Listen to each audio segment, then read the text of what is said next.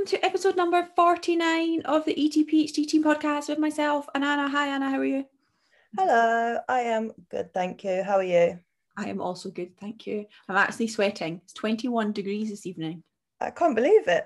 It like woke up and there was sun in the sky and it's been like forever since I've seen it. It's so good, isn't it? Although it does make you realise just how awful all of your clothes are and how grey everything is when it's supposed to be black and how grey everything is when it's supposed to be white and how nothing really fits you and you just walk around and like I realised I've worn this same vest I think almost every single day for the last 6 months. Well, yeah. I thought, obviously I've been back with my mum now for 8-9 weeks, and I thought I'd be like, oh, I need to go and get some new clothes. No, I just live in the same clothes in the one bag I bought with me.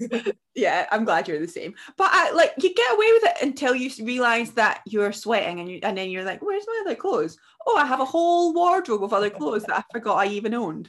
So I appreciate the sun for that, although maybe not for how expensive. Do you know what also I think coming out of lockdown is expensive? You forget all of the things that you used to have to spend money on, like I don't know what I'm trying to think off the top of my head. Clothes, coffee, coffee, random bits in the shop because you'll walk by it. Yeah, clothes because nothing really fits me at the moment, so I have to buy new clothes. Because we don't change our bodies to fit our clothes, we change our clothes to fit our bodies. Rules to live by until you spend far too much money in Zara and you have to change that rule. Just live in leggings, that's my motto. Yeah, me too, until it's 21 degrees and you want to be all summery, and then although that's what bodycon dresses and floaty maxi skirts are for. Might need to invest. We shall see. So we have questions today. You always have more questions than me, so you can go first. I do, because my clients are on the ball. Yeah, no offense to mine, obviously. Do you think an individual who used to be obese, but once he loses it all and focuses on building muscle, that such a person's body is primed to store any additional calories as fat? Good question, actually. So you won't have an impaired ability to lose muscle. So actually when you lose body weight, if you are overweight or obese, as you get leaner, you become more insulin sensitive, and you exercise and things that improves your insulin sensitivity, and also like your muscle building potential is good when you've lost that weight. So your ability to gain muscle, if you eat an isocaloric diet, so the same amount of calories, and you are previously obese and versus not previously obese, if you both eat the same amount of calories and your BMR is roughly the same, then it's not going to impact things in terms of your muscle building and therefore your fat gain, because the surplus is the same. However, your fat cells are set when you're younger, and so what happens is if you lose weight, you don't lose those fat cells, you empty those fat cells. And so then when if you regain the weight again, you refill those fat cells. And I think that if this person's been done any sort of reading, maybe that's where that's come from, but it doesn't mean that you will automatically deposit those like fat into those fat cells before you do anything else. So doesn't change in that sense, but your fat cells are it is changeable, but not hugely changeable from when you're like younger, in your younger years. And so I imagine that's maybe where that concept has come from a little bit. But obviously if you're in the same amount of surplus, you can't store more fat. Does that make sense? Yeah, no, it does. Do you know what, actually, complete side note to this, do you say often, does that make sense? Or do you know what I mean? Depends who I'm talking to. Like, do you see it in like updates and stuff? Yeah. So I'll say, does that make sense to clients? And no, I was going to say you, but I think we're too relaxed now that I'll be like, yeah. Get me? Yeah. I just know. Well, because I was reading some like women in business thing, And it was the same, it's along the same ideas of how we often apologize. So if we're sending an email, we might say, hi, sorry to bother you. And I don't know if I was reading something or I was listening to a podcast. Anyway, the idea is that often as women, we apologize for things when like you've got no reason to apologize for sending an email. So it's about deleting that. And it's about, we often try and we often second guess ourselves or just apologize for even just existing in these types of environments. And the thing that I was listening to when they were talking about, do you know what I mean? It's like, as women, often we say, do you know what I mean? Because we just have this inherent need to question ourselves, either internally, or we don't want to come across overly confident. So we throw in, do you know what I mean, as sort of like a disclaimer that says, I'm not totally confident, or as some sort of reassurance to ourselves that we've covered our bases just in case we're wrong, because we've got that inherent like lack of confidence or self-worth. So I say it like, do you know what I mean? And I say it sometimes in updates, and clients, if you're listening to this, if I say it to you, then pull me up on it, because I'll type it and then I'll say, of course they know, like, of course that makes sense. I know what I'm talking about. You know what you're talking about. You've just talked about something you're really familiar with. Of course it makes sense. If it doesn't make sense and someone will say, you're talking rubbish, that doesn't make sense. That just highlights either our insecurity or the way that we want to be portrayed, or the way that we think we should be portrayed. So if anyone is listening to this who's a woman who says, do you know what I mean? Or like, sorry for sending you an email, or whatever it is, or sorry, I can't do that day, I'm busy. I'm not really sorry I can't do that day. I actually can't do that day. Let's think of another day. Call yourself out on it, because it's the patriarchy, bro. I know, but gotta go and reassess a lot of things right now. Yeah, I'm not trying to make you feel bad about yourself right now, but feel bad for saying that. Okay, I had 4 eating out events this week, which stressed me out about what I was going to eat. So stupidly, it's affected me eating all week. I know that if I had just gone out and relaxed about it, I wouldn't have eaten so much the rest of the time. How do I stop stressing about eating out? So obviously we've covered this sort of thing in earlier podcasts, but I suppose from a more general point of view, that we haven't really covered, is how do you stop it affecting you in terms of maybe before, if you're feeling anxious, or if it's like a lot of times in a row, how do you get up and move on? Like, obviously we say get up and move on, starting your day, but how do you actually, like, what kind of things would you think about to get into that headspace?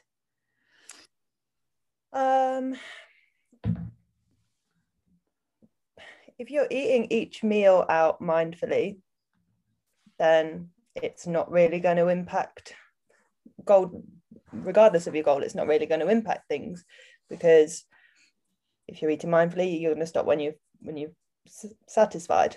What would I do to help with anxious feelings? I think we've both done posts on this, and like checking in on values and what's most important to you right now. And I think we said maybe last week, it's been so long here that we haven't been able to have meals out, that I don't know about you, but the appreciation just to be able to go out and have something cooked for me is it's not worn off yet. And not do the dishes. Yeah, exactly. So like, reminding yourself of those kind of things, and if you are dieting right now, being a bit mindful of your intake during the day, and maybe if you're eating out frequently through the week, checking in what meals, what places are you really going to want to enjoy your choices? Are you going to make more considered choices somewhere else? That sort of thing. Yeah, I agree. So in this specific case, she's working on her relationship with food, and we're very new to starting. We've only been working together a couple of weeks-ish. So to avoid overeating, to avoid overeating with eating out regularly, if you're in this space of trying to improve your relationship with food, the best thing you can do is when we talk about this all the time, although maybe not recently, but is practice food neutrality. And like what you said at the very beginning, it's about recognizing that the food on your plate in a restaurant is the same food on your plate that you would cook at home. It's the same food on your plate that you would prep and put in a Tupperware. It's just like, it's the same food. It's not immediately going to do something different to your body than something else. It's not a bad thing to do, to eat out. And it's like we have just internalized this idea that, like, do you know, so diet culture 5 years ago was all about, this is exactly what's in your meal out. Like, you think that you're just having a salad, but actually you're having 1,500 calories. Do you remember that one from Pizza Hut or Pizza Express or something? Yeah. And like, it was like more than a pizza. But we completely internalized those messages, and we needed to hear those to some degree.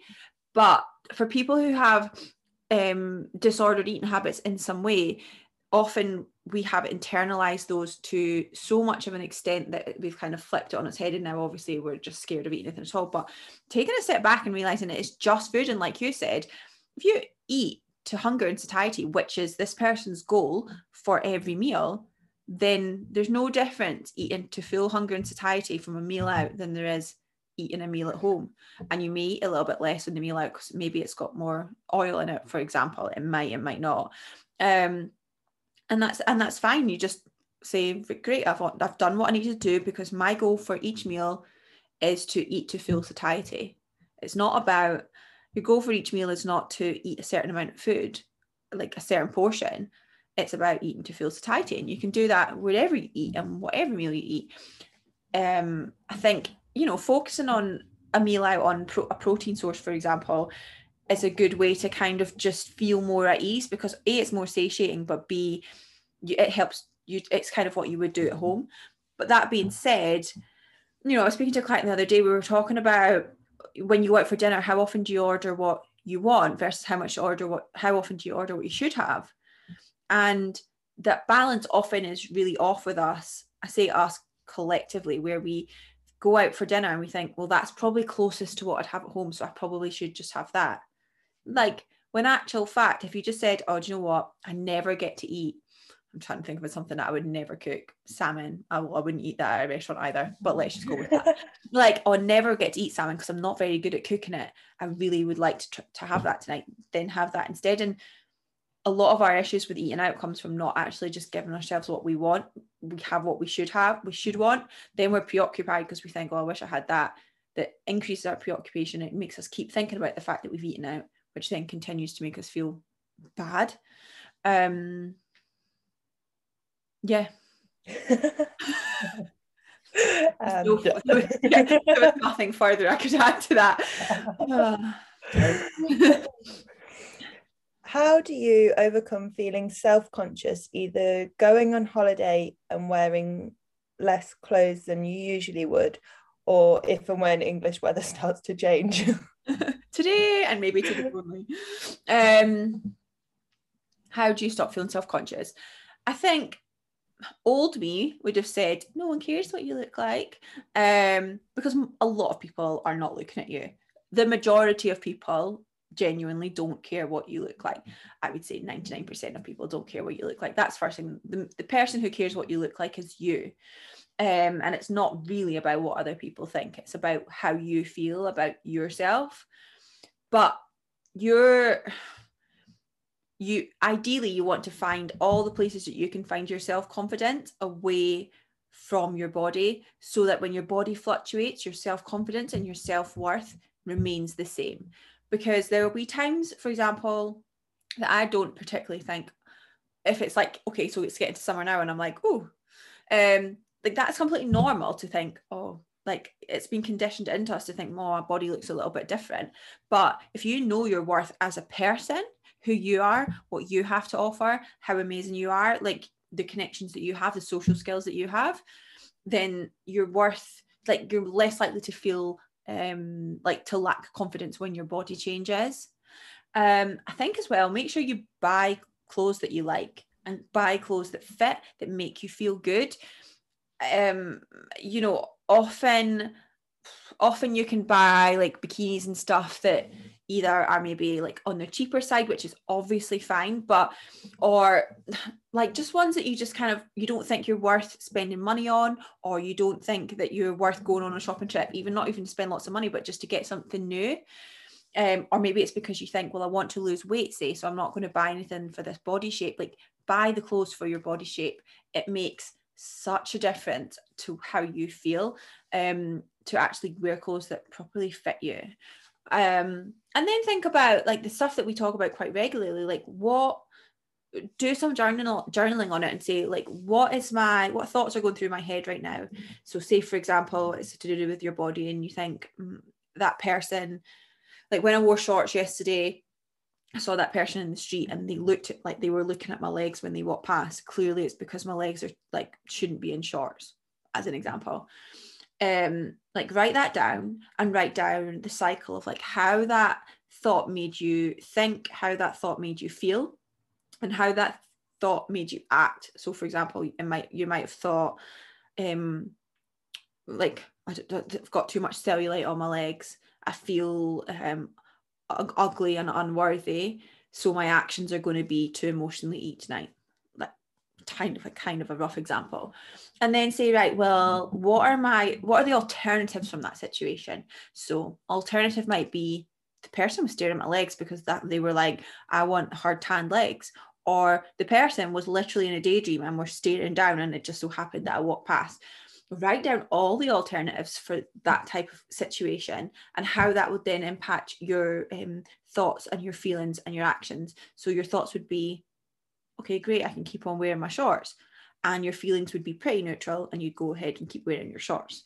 And I know like this is kind of like a retrospective thing, but you can do it prospectively too, in the sense of your thought about going to the beach and wearing a bikini is that people are going to look at you. Well, how is that going to play out? What would what alternative beliefs could you have here? And how would that impact your thoughts and your feelings and your actions? And I think we have to be accountable to, again, we say this a lot, but you have to be accountable for what you're telling yourself. And it's so easy to fall into a cycle of telling yourself the worst case scenario. And then, but the only time that's happening is in your head. So if you can say, right, I'm going to actively choose to not think about this scenario, I'm actively going to think about the other cases like that could happen, think how much lighter you'll feel and how much your actions will change as a result. And like we all do it. I tend to do it less about my body and more about like life stuff, like stupid things I've said to a man, or like not see my family enough, or anything that I'm like, oh, I've not done that properly. And then I realize when I go to bed, like I feel like, oh my God, I'm saying this so many times it's going to come true. I think, like, have you ever heard that saying? It's like worrying is like praying for what you don't want. I've not heard that one, no. I heard it or read it somewhere, probably on Instagram, let's be honest, years and years ago.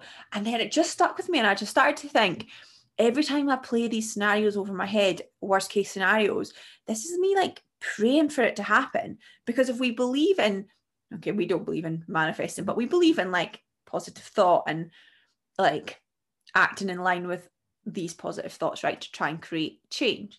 But if we believe that, then we also have to believe that the more we think these negative things, these things are going to happen. So it's like, what are we doing? If we're literally asking for these things to happen, this is not a scientific thing. But I remember reading that just thinking, oh God, I need to stop because it's going to come true if I keep thinking about it. And now it's a bit of a irrational fear. It was just probably not healthy. But like, if I had a dream the other night and it was horrific. And I said to my friend, I'm not even going to tell you what it is because it was so bad. But one of the reasons was because I didn't want to say it in case it came true. the full moon energy. Well, I did my full moon meditation yesterday and then didn't have a dodgy dream after 2 nights in a row of really awful dreams. Yeah. Honestly, before I was like, full moon is a load of BS, and I'm like, no, that's why I'm not sleeping and crazy and yeah, no science to this, but this is just what we feel. Yeah. No, I like all the thought work though behind it, but I think it's so true in wearing something that you're comfortable in, because then you're not distracted by those thoughts. You're able to be more present and in the moment. So much. Like, I have a hernia, and if I wear really tight clothes, you can see it. And I used to have two, and I would wear bikinis that I liked on the shelf, but I knew that you could see my hernias. And the whole time, I would be like, people are going to be looking at my hernias. People are going to be looking at them, and they were ginormous before. One of them's still quite big now, but they were like golf balls, like basically just above my my pelvis. And it was horrible. But then if I just wore a bikini that had, I used to then start buying little bikinis with like tiny little frills on them, so you couldn't see them. And then I forgot that they were there and nobody was looking, even though you probably could still see them. But it's just about like, if you're anything's triggering it, if you can feel it, if it's cutting into you or anything, you just can't stop thinking about it. Yeah, absolutely. Okay. What's the worst advice you've heard given to clients? Not from you guys, obviously.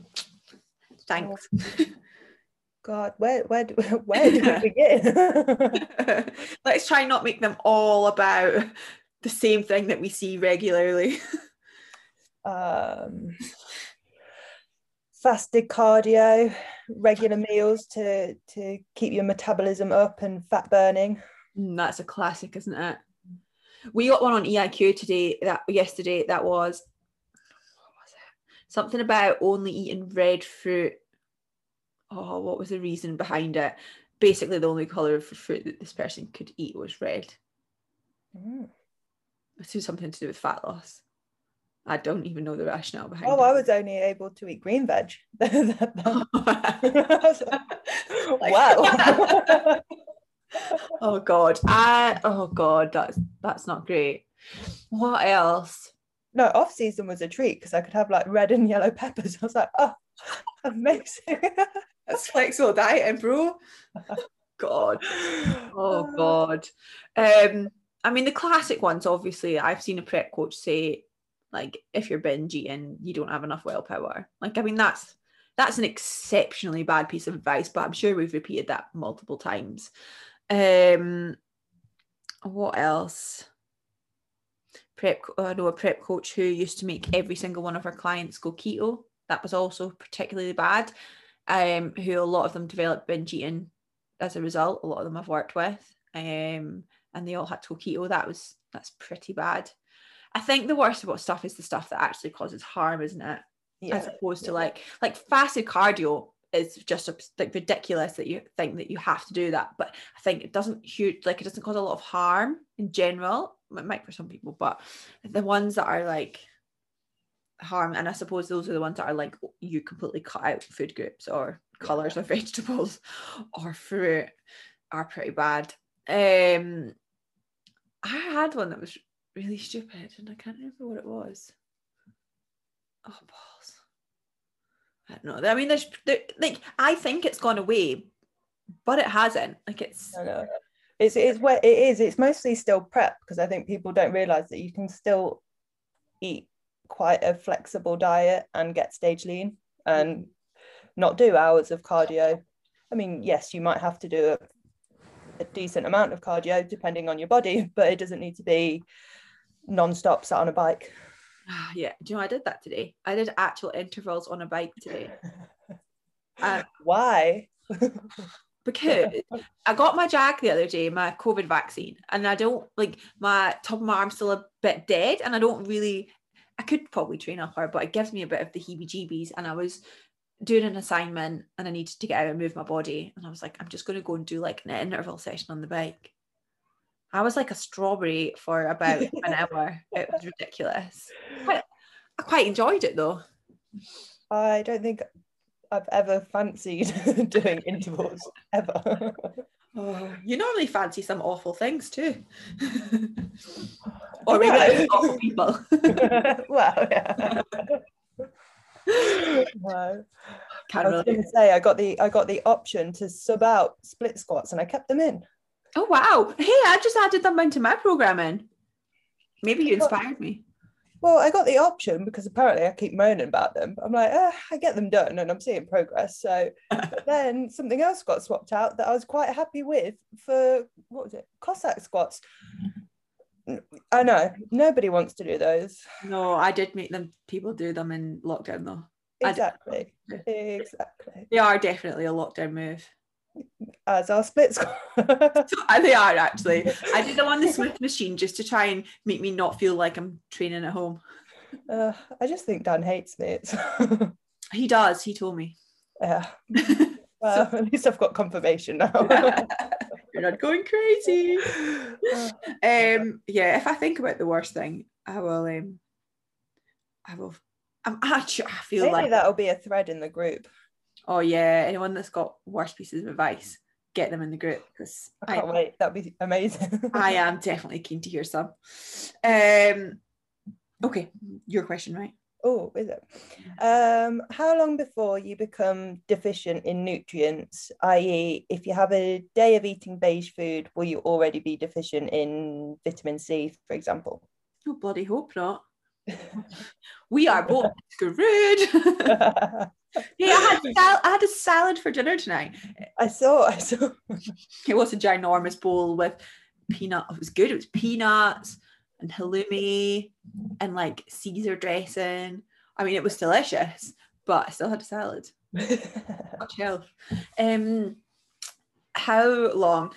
There's no definitive time. You're not going to be deficient. Your body doesn't work on a 24-hour clock.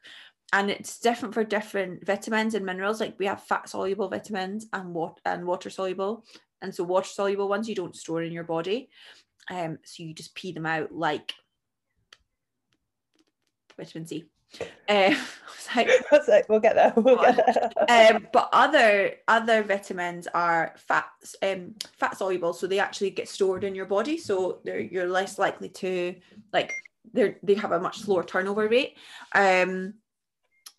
There isn't a definitive time. You would have to be, so like for example, if someone is dieting over like 3 months and they're consistently not eating any coloured vegetables, then potentially they are going to be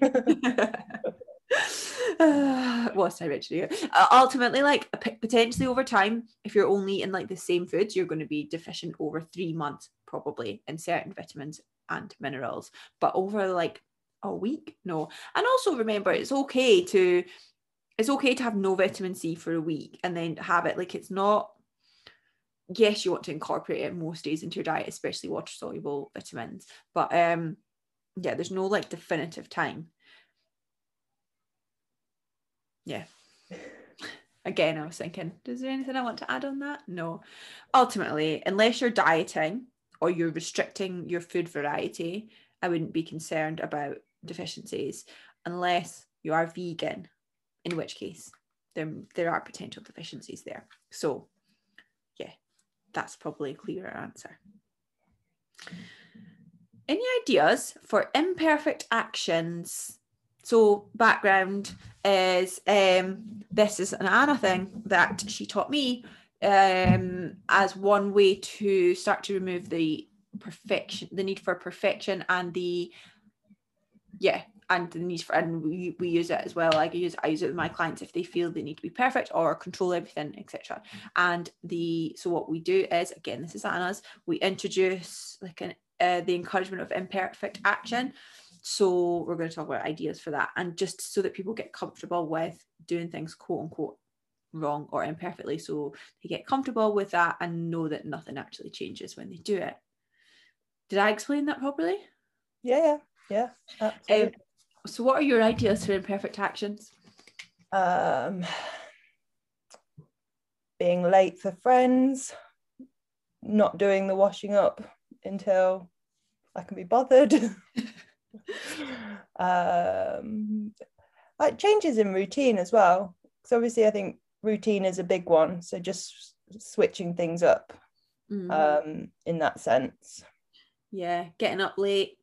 Yeah. Not hitting your step count for the day, even if it's like, say your step count is, I don't know, 6,000 and you aim for like 5,595. What else would you do? Watching half of an episode on Netflix. Oh, I know. I mean, that happens a lot anyway because I fall asleep. Right, Grandma. I'm mostly the old one. Yeah, that's how I've started doing things. not texting people back or emailing them back yes. away. We are both excellent at the texting back. Or texting back. Well, it's so true that meme that it's either like you get a reply instantly or it's about 3 to 5 business days. I'm like, yeah. Yeah, I scroll like when a client messages me, I'm like, right, a client says to me, I'll reply like as soon as I can. But then if say like you messaged me yesterday and I don't know what I was doing, but I must have just noticed it come up, and then I just completely forgot. And then today I thought I need to message Anna, and I thought, oh, I've got a message from her, no idea when you even sent it. It's not great. So yeah, there's some, like, it's just anything that makes you, I think it's a good indicator if it makes you feel a little bit nervous. Yeah, I was gonna say, if it makes you feel a bit anxious, yeah, then do it. Yeah, well, that depends what it is. If you feel anxious about making a really bad decision in your life, then don't do that. We are not encouraging bad decisions. And swiftly moving on. I have a spa weekend away with old uni friends who I haven't seen in a year thanks to COVID. I'm so excited to see them, but also a little uneasy around the thought of drinking alcohol. I haven't actually had a drink since 2019, was never a big drinker, only drank socially. But now I know that drinking will be quite a big part of the weekend. I've always experienced really bad anxiety and feelings of guilt the day after drinking, and just don't think that it aligns with my values anymore. But then I also think this stems from a fear of empty calories. Do you have any journal prompts or questions to help me decipher whether I am just worried about a very calorific weekend or if I genuinely don't want to drink because of my values? What a fantastic question, and highlight some really good reflection already, like self-reflection already. Do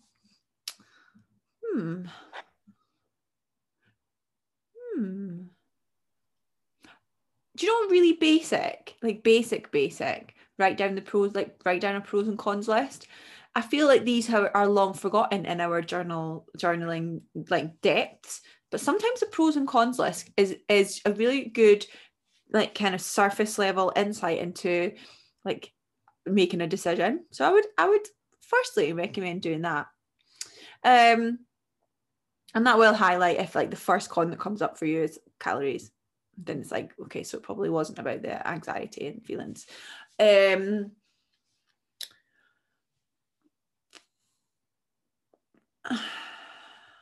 I would try and think, I would maybe try and take a step back, and rather than thinking about the reasoning behind not wanting to do it, actually think about a whole, like take a much more overall approach to it and say, like, well, regardless of my reasoning why, how will it feel if I go and have a few drinks with my friends? How will it feel if I don't do that, regardless of your reason behind it? Because if the idea of just drinking in general with your friends is not like great for you, then it doesn't really matter why. But I would say, like, I would start your journaling there once you've done your pros and cons list. Like, ask yourself, like, how do I feel about just having a drink with my friends? Like, what are the wins there? What are the potential like risk rewards of that situation? And then delve a little bit deeper into the answers that you have. So, for example, it might be that you say, like, the story that I'm telling myself is that I'm not drinking because of the anxiety, but the reality is, and then just see what comes up, because the reality is that might be true, and that's fine. But if you're in the journal setting where you've sat down and you are genuinely thinking about it, like, just ask yourself, like, the reality is you can only really be super honest in your journal, and I obviously don't know which way that's going to go. Should you not drink because of the empty calories? I don't think that that's a reason not to drink. That being said, if you are dieting and that's your main focus, then that might be something that you want to do. But if you are trying to take a much more holistic approach and a healthier approach overall, then I would say like you could have a couple of glasses of wine, and actually the calorie content is not going to take you out of a deficit. So keeping that in mind as well, and remembering that just because, like with food, just because you're drinking doesn't mean you're drinking 2,000 calories. Like, you can drink a couple of glasses of wine and and that's fine. Yeah, I think that's the thing as well. You're in charge of your decisions. So just because your friends are going for it doesn't mean that you have to. You can just have one and feel really happy and content with that one glass, and know that you're not going to wake up tomorrow with a sore head or feelings of anxiety, anything like that. You can just go have a nice time, still feel like you're including yourself in their fun time, and then sit back and do your own thing as well. Yeah, I would write down like, how will it feel if I don't join in? Because you might feel empowered because you've acted in line with what's important to you, but you might feel regretful or resentful or isolated, or you might feel fresh, healthy, and great. Like it could be either of those things. It could be all of those things, but it's just about being really honest with yourself, I think, about those types of things. Yes, I think you nailed the journaling prompts there. you can take my crown for the evening. I never get the journaling crown. I will take it. Oh, did a full moon journal the other day, and then did you see that I did my thing that I was going to release? So if anyone doesn't understand the full moon thing, it's we don't believe in the science of astrology, but here we are. It's a good time, the full moon, to reflect and to release anything that you've been holding on to, and kind of when you get a new moon, it's a good time to set intentions and focus on what you want to focus on, what you want to bring into your life, manifest into your life. So on a full moon is like, that's when I set my house on fire. It wasn't the last time, it was last year, because it was 2020. Of course I was going to set my house on fire. But so what I do on a full moon is I will light all my candles and get all my crystals out, and then I'll do a meditation, like a specific full moon meditation. Normally I find one on Spotify because I've listened to the unplugged ones so many times. So I found one on Spotify that was often they do them like full moon in Sagittarius, which it was yesterday. Like they often do them at the time, so you get like a current meditation, and then I'll journal, and then at full moon I'll take a piece of my journal out and I'll write down all the things that I am releasing or letting go of, and then I put it in my candle and burn it. And it's like, the whole point is like, it's like there's something called the moon bath that apparently is meant to be really good, or having a shower where you like cleanse yourself of all of the things that you got out. I just prefer to burn things because I like the aggression. It's how you said burn. Oh, at least this time though, like that time last year when I burnt it and the whole wall went up, I just remember thinking, that is reflective of the mood that's in that paper. That's like, that was a full-on reflection, whereas now it was just like a wee piece of paper, and it's a nice aesthetic glow. The fire brigade did not need to be called. That was good. Always a bonus. Yeah. Do you do anything like that filming? Like, do you do those things? Occasionally burn what I write down. I do journal, and then the following day set some intentions. And last night I did, what was it? A restorative yoga. Oh. And it was very nice. And I had my first crying Savasana as well. So. Oh, that your first ever? I think so. I think that's the first time. Yeah. Was it good? Like, not lots good? Of things to release, apparently. Yeah, that's a good sign. I thought so. In my completely uneducated opinion, that's great. I think it is a good sign though, right? Because you just like, that's part of the yoga experience, is letting go of those feelings that you keep in your body, isn't it? Yeah, absolutely. Oh, you've just reminded me to go. I went to a hot yoga class last Saturday, and it was just heaven. They're so good, aren't they? And it makes you feel like you're better than you actually are. Absolutely. But there was a man next to me in the class. It was actually great. The class was probably more 60% men. It was a lovely studio, and the guy next to me was a bit older than me, very, very bendy. And I know you're not supposed to look at other people in a yoga class, and I wasn't really looking, but you know when you go from I think if maybe it's downward dog and you go to the front of the mat and it's like step or jump to the front of your mat. So I just always take a giant lunge. And this guy next to me was doing like a full-on jump into like a handstand and then down to the front of his mat. And every time I was like, don't look, don't look, don't look. But I would just catch him at the corner of my eye and he was like soaring up to like proper vertical and coming back down. And I was like, you are just goals. Just one day. One day. Not yet. I need to do it, book it again. Any advice on managing feelings of uncertainty for the future?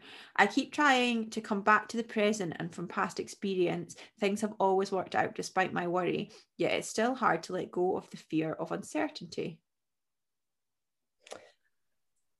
I mean, you said it yourself that things always work out, and worrying just takes away time and energy that could be spent on what you're doing right now. Mm-hmm. Yeah. Worrying is like praying for things you don't. I think letting go of the idea that you can control anything is really helpful. Like we have, and I know that's really scary, but we don't have control over a lot of things. Yes, we can control to some degree the habits, but things can change like straight away. And we have no control over that. And that can be really unsettling, but it can also be really empowering when you think, I can't change, all I can change is the stuff that I'm doing right now. And I have to let go of everything else because I can't control literally a single other thing. I can't control other people. I can't control the future. All I can do is put one foot in front of the other and just say, right, for the next hour, this is what I'm doing. And I know that's really easier said than done, but everything is impermanent and everything is transient and all of these things, like things change all the time and things are supposed to change. Things are like uncertainty means things are changing, and changing is a good thing. Like things are meant to change. Even sometimes when they change and it feels horrible, you always get through it. You always get through it. It just doesn't feel like it beforehand. Often the worry is often more than the actual event as well. It's like you fall into, Brene Brown talks about foreboding joy, the idea of waiting for the other shoe to drop. So it's like even when things are going good, and this client, for example, right now is doing amazingly with stuff that we're doing especially, but it's like even when things are going really good, you're waiting for it to go wrong because you expect it to go wrong. And then you end up just throwing the joy away. You can't experience the joy because you're waiting for things to change and you're waiting for things in this case to go wrong. So I think thinking about it in that sense and thinking, am I giving away my joy right now by focusing on what could go wrong or the uncertainty of the future or making the wrong decision? And if you are, it's like, right, you're making an active choice right now to do that. Let's make an active choice to think in another way and be present, which this person definitely does do in general. It's like that poem, isn't it? What is it? What if I fall? Oh, but what if I fly? That type of thinking, isn't it? Yeah.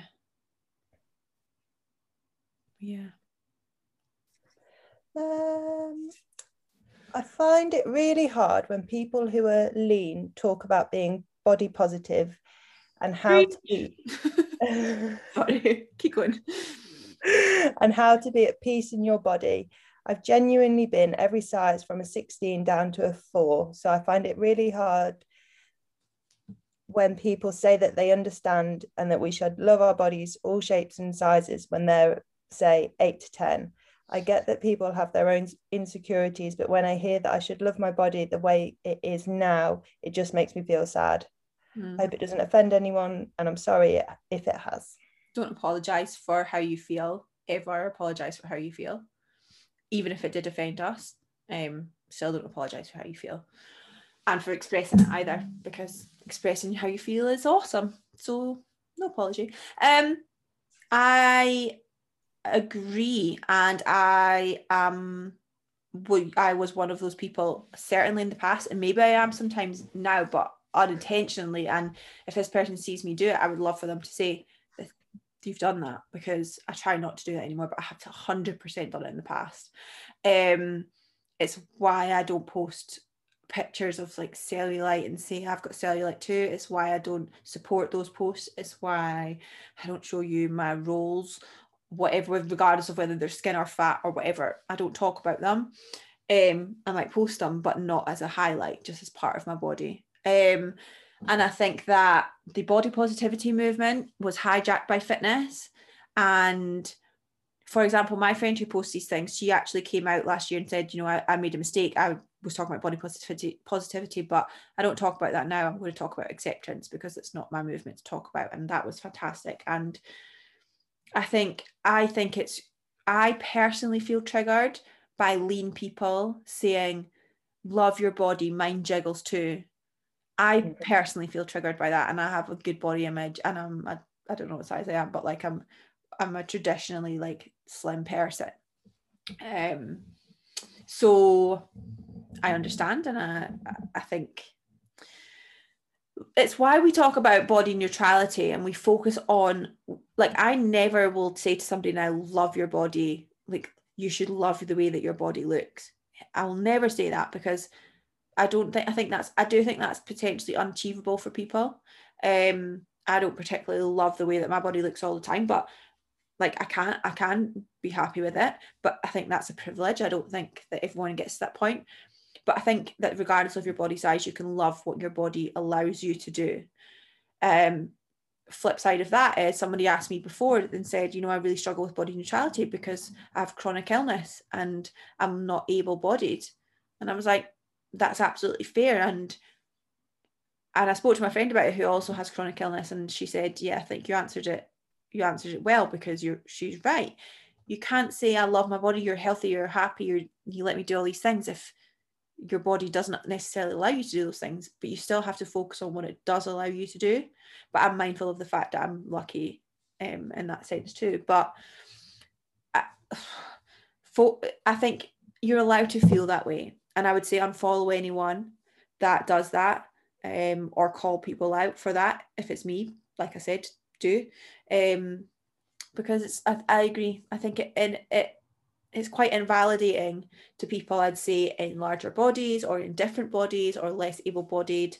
I think it's invalidating for someone who is a size 10 to say you should love your body. And I personally think it's quite patronizing. What do you think? No, I completely agree. I think, like you said, the fitness industry took over the body positivity movement, and it's made it something that it wasn't ever meant to be. Yeah. And so there's a lot of mixed messages. And from the sounds of it, this client is fully aware of, and like you said, call these people out. Yeah. Get yourself blocked. Who cares? We've all been there. But you can do it in a nice way though as well. Like you can say as somebody who doesn't feel this way, I can find this quite triggering. But at the same time, like, it is our responsibility to navigate our own feeds and take people like that away that we don't like. I say people, accounts. Yeah, I think it is a huge problem. Yeah, no, I think resounding agreement there. Yeah, definitely. And also a resounding, for me at least, an apology for doing that in the past, because I have done that in the past, and I did it from a miseducated. No, I never said like body positivity, but I definitely said, like, I've got roles or whatever. I've definitely done something like that. But at the same time, I remember when I used to post stuff, like a couple of years ago when I was in Cali, I said something like, I did a post that was kind of the opposite of that, but it was like a post where I looked leaner and a post that I didn't. And I was like, I said, basically called people out that follow me. I was like, why do you need me to post this stuff? But the message was completely lost. And people were like, thank you so much for posting that. And so I understand, like, I get it. I get why people continue to do it, because yes, people in leaner bodies do have body dysmorphia. People in leaner bodies do have low body image, and potentially as low body image as someone in a larger body. It's not taking that away at all. But and that's where I struggle, because I think these people maybe do benefit from hearing that, like people in smaller bodies do benefit from that. But my counter argument to that is, I don't think we should ever be talking about forcing yourself to love the way that your body looks. I don't think we should ever be highlighting cellulite as a flaw. It's not a flaw. It's a part of your body. And so that's kind of my counter argument to that. And every time you say you should talk love your body for what it does, but you put it up next to a picture in your bikini, it's kind of like that's still putting the emphasis on your body. So it's a hard one to navigate. It's hard for people to navigate. It's hard for us to navigate. Woe is me, but you know what I mean. It's funny to fall in line with, and we're all learning. We're all figuring these things out as we go. Oh, absolutely. I'm out of questions. Do you want to go for one more? Yeah. At what point does a preference for healthy foods become disordered? For example, I have no problem having a few French fries or shared appetizer or dessert if I'm out to eat, but I prefer to order a salad as my meal, drink Diet Coke, etc. I guess at the core, I prefer these things as a way of watching my figure, but I also just enjoy them. Sometimes it makes me feel bad if everyone is ordering an entree and I just order a salad, like they will think that I'm dieting, but I genuinely enjoy eating healthier foods. Is this a disordered habit? How do I get this mindset that people care what I eat? So I suppose there's a couple of questions in there. It's just I would class it as disordered eating if it makes you feel anxious, if you feel like you should have something versus if you want something, if you don't feel satisfied after it, if you are doing it like it's negatively impacting other parts of your life, then I would suggest that it's something to look at. But if you genuinely love a salad and you feel satisfied and you are nutritionally satisfied, like day to day on the whole you're getting a sufficient nutrients. So for example, if you're always eating salads and Diet Coke, etc., are you still getting essential fats in your diet, as an example? If you're deficient in your nutrients, then I would say it's a bit of a problem. But if none of that's there and it's just genuinely a case of enjoyment, you eat your essential fats, you eat it's not impacting your life, you're satisfied, you're not preoccupied with food, you've got enough energy, then it's fine, in my opinion. Right? Yeah, absolutely. But I think getting away from the fact that people care what you eat. Yeah. Because most of the time they don't. When they do though, like it's up to you to set the boundary to say it's not, like if they're commenting, then set a boundary, I think. And we've spoken about this many a time, say it's okay for you to care that I'm eating well. It's not okay for you to comment on what I'm eating at the dinner table. Simple way to do it. Beforehand, conversation done. And have a kind of out for that. If someone keeps breaking that boundary, it's like, I'm not going to go for dinner with you anymore. Simple. If it's the perception, as in people are not actually doing anything and it's you perceiving, ask yourself why you think that, because often these types of things are messages from our bodies telling us something else is going on. Do you think they're judging you because actually you're judging them for not eating healthy, or do you think this because actually that maybe if they said that maybe they're right and you are restricting?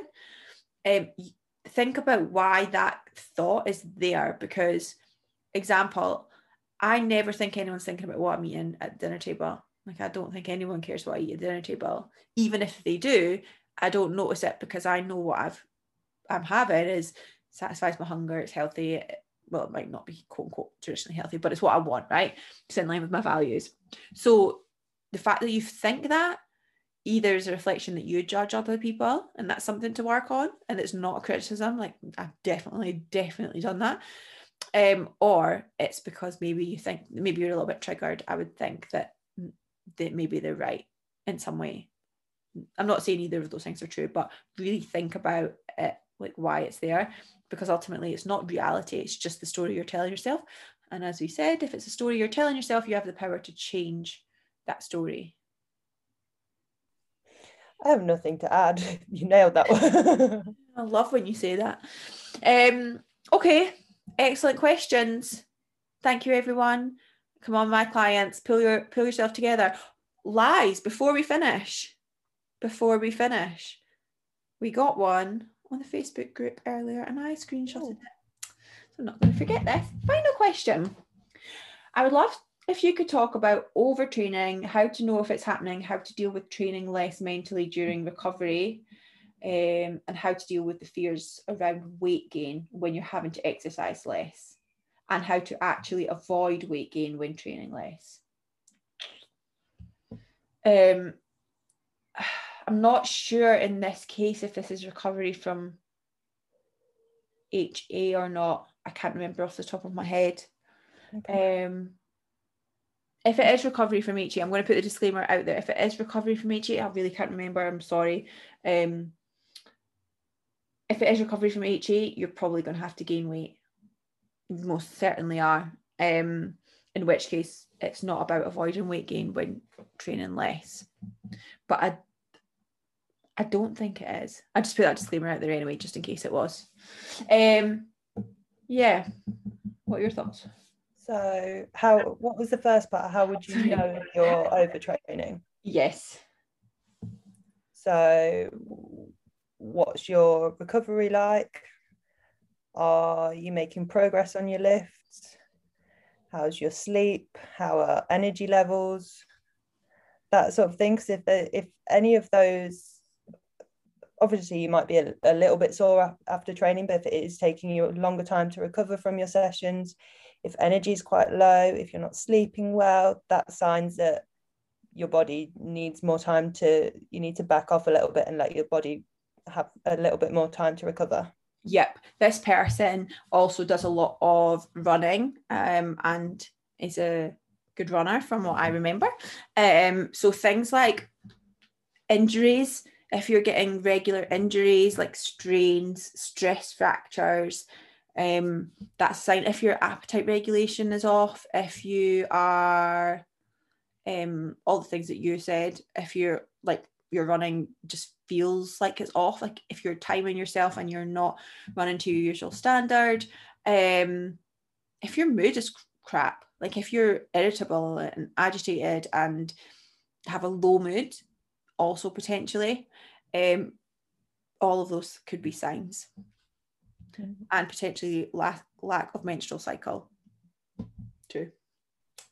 How to deal with training less during recovery. And I suppose within that, how to deal with the fears around weight gain when having to exercise less in order to recover, which I think in this case is from training as opposed to HA. I mean, depending how much time you're going to take away from exercise, well, realistically, even if you were to take a good amount of time off from training, are you going to gain weight? If so, is that really an issue right now? That's what I was going to say too. Like, okay, if you gain a bit of weight and what? Like, we are not pushers of not dieting or of dieting, of weight loss, of weight gain in any sense. But it's like, what if gaining a bit of weight led to better performance, better health, better mood, better hunger regulation, better health? Would gaining weight still be a negative to you? And if it would be, why would it be? And look at that, because why, like, that would suggest that you're putting scale weight above every other facet that's an indication of your health and performance. I think training wise, if you are having a break, then maybe look at it in what else can you do in that time that you might not normally have time for. So maybe that's meeting up with friends a little bit more often, or a bit more self-care, that sort of thing. Like, there's lots of things you can gain during this time are going to be beneficial for you. So much. Like Louis used to say, I can't remember what it was, but it was something like, there's an opportunity, like, look for the opportunity in this. Like, what's the opportunity of that time? Like, to sleep more, or like you said, do something different. And people as well always underestimate, like, I think people underestimate the energy expended during training, but also the fact that you've got more energy outside of training means your NEAT levels are probably going to go up as well. Plus the fact that you might be doing something different whilst you're not training is still exercise is still energy expenditure. I think the problem with like Fitbits and stuff like that, or any activity monitors, is that people think of those numbers as absolute numbers, and they're really not. Like, they vary so much that I think that's where some of the problem comes from, like those absolute quantification from those watches and things like that. I always remember one of your posts years ago, when everyone was doing like training and rest day splits with calories, and your post was like, yeah, but what are you doing on a rest day? Oh, I remember. Are you like walking to the shops? Are you cleaning, hoovering, that sort of thing? Like you said, it's all going to contribute to overall expenditure. Yeah, absolutely. And if you genuinely think it's really important to not gain weight, just see what happens over time, because like you said, there's so many other things you could be doing. It probably won't make much of a difference. If it did, and you did gain a bit of weight, then you can lose it again if it's really the worst thing for you to happen. It's not, your body weight is going to fluctuate day to day, week to week, month to month. In general, everyone's body fluctuates. I think one of the best things as people that we can accept is that our bodies are going to change. Since you and I have known each other, I would say, I mean, I've never weighed myself since you and I have known each other, but I could guarantee that my weight's gone up and down by at least 5 kilos either direction. But it's never been something that we've spoken about. It's never been something that, I mean, you might have noticed it, but it's not, I've never thought about you noticing it. No. I think the first, maybe it was the last time you dieted when you went to Cali for that long summer. Oh yeah. And that's the only time that I've known you look any different or noticed. Yeah. And in that time, I've had some mass hormonal perturbations. I've had a holiday, all of these things. And my body weight's changed a lot. My body, from what I know, I mean, I didn't weigh, like I said, but I know that it did. But same for you, your body fluctuated up and down, and you spoke to me once about it when it fluctuated once. But it's not an issue. It's just a natural byproduct of life, and things happen in life, and your weight goes up, and then other times it goes back down. And it's not an end point. Like, people are trying to find this, not this person, but often people are trying to find like this end point of, I'm going to reach this end point of body weight, and then that's going to be me. What, for the whole rest of your life? Like, good luck. It's not natural. It's our natural state to gain and lose weight all the time, fluctuate up and down. But I don't mean like weight cycling up and down 10, 20 kilos, but a natural fluctuation of like 5 kilos or whatever is really normal. No, don't weigh ourselves. Oh yeah, I know. Emma asked me that today, actually. We were talking about something else, and she said something about my weight, and I said, I actually don't know. And she said, to be honest, I wouldn't even know what that would mean for you. Like, even though she knows, she's a coach, she knows my body weight, my body height, and all of this stuff. And she was like, I wouldn't know, because I don't know what your normal weight would be. And I was like, yeah, because it's so relative to everyone. Okay, great questions, everyone. Keep them coming. Have a lovely evening. Goodbye. Bye.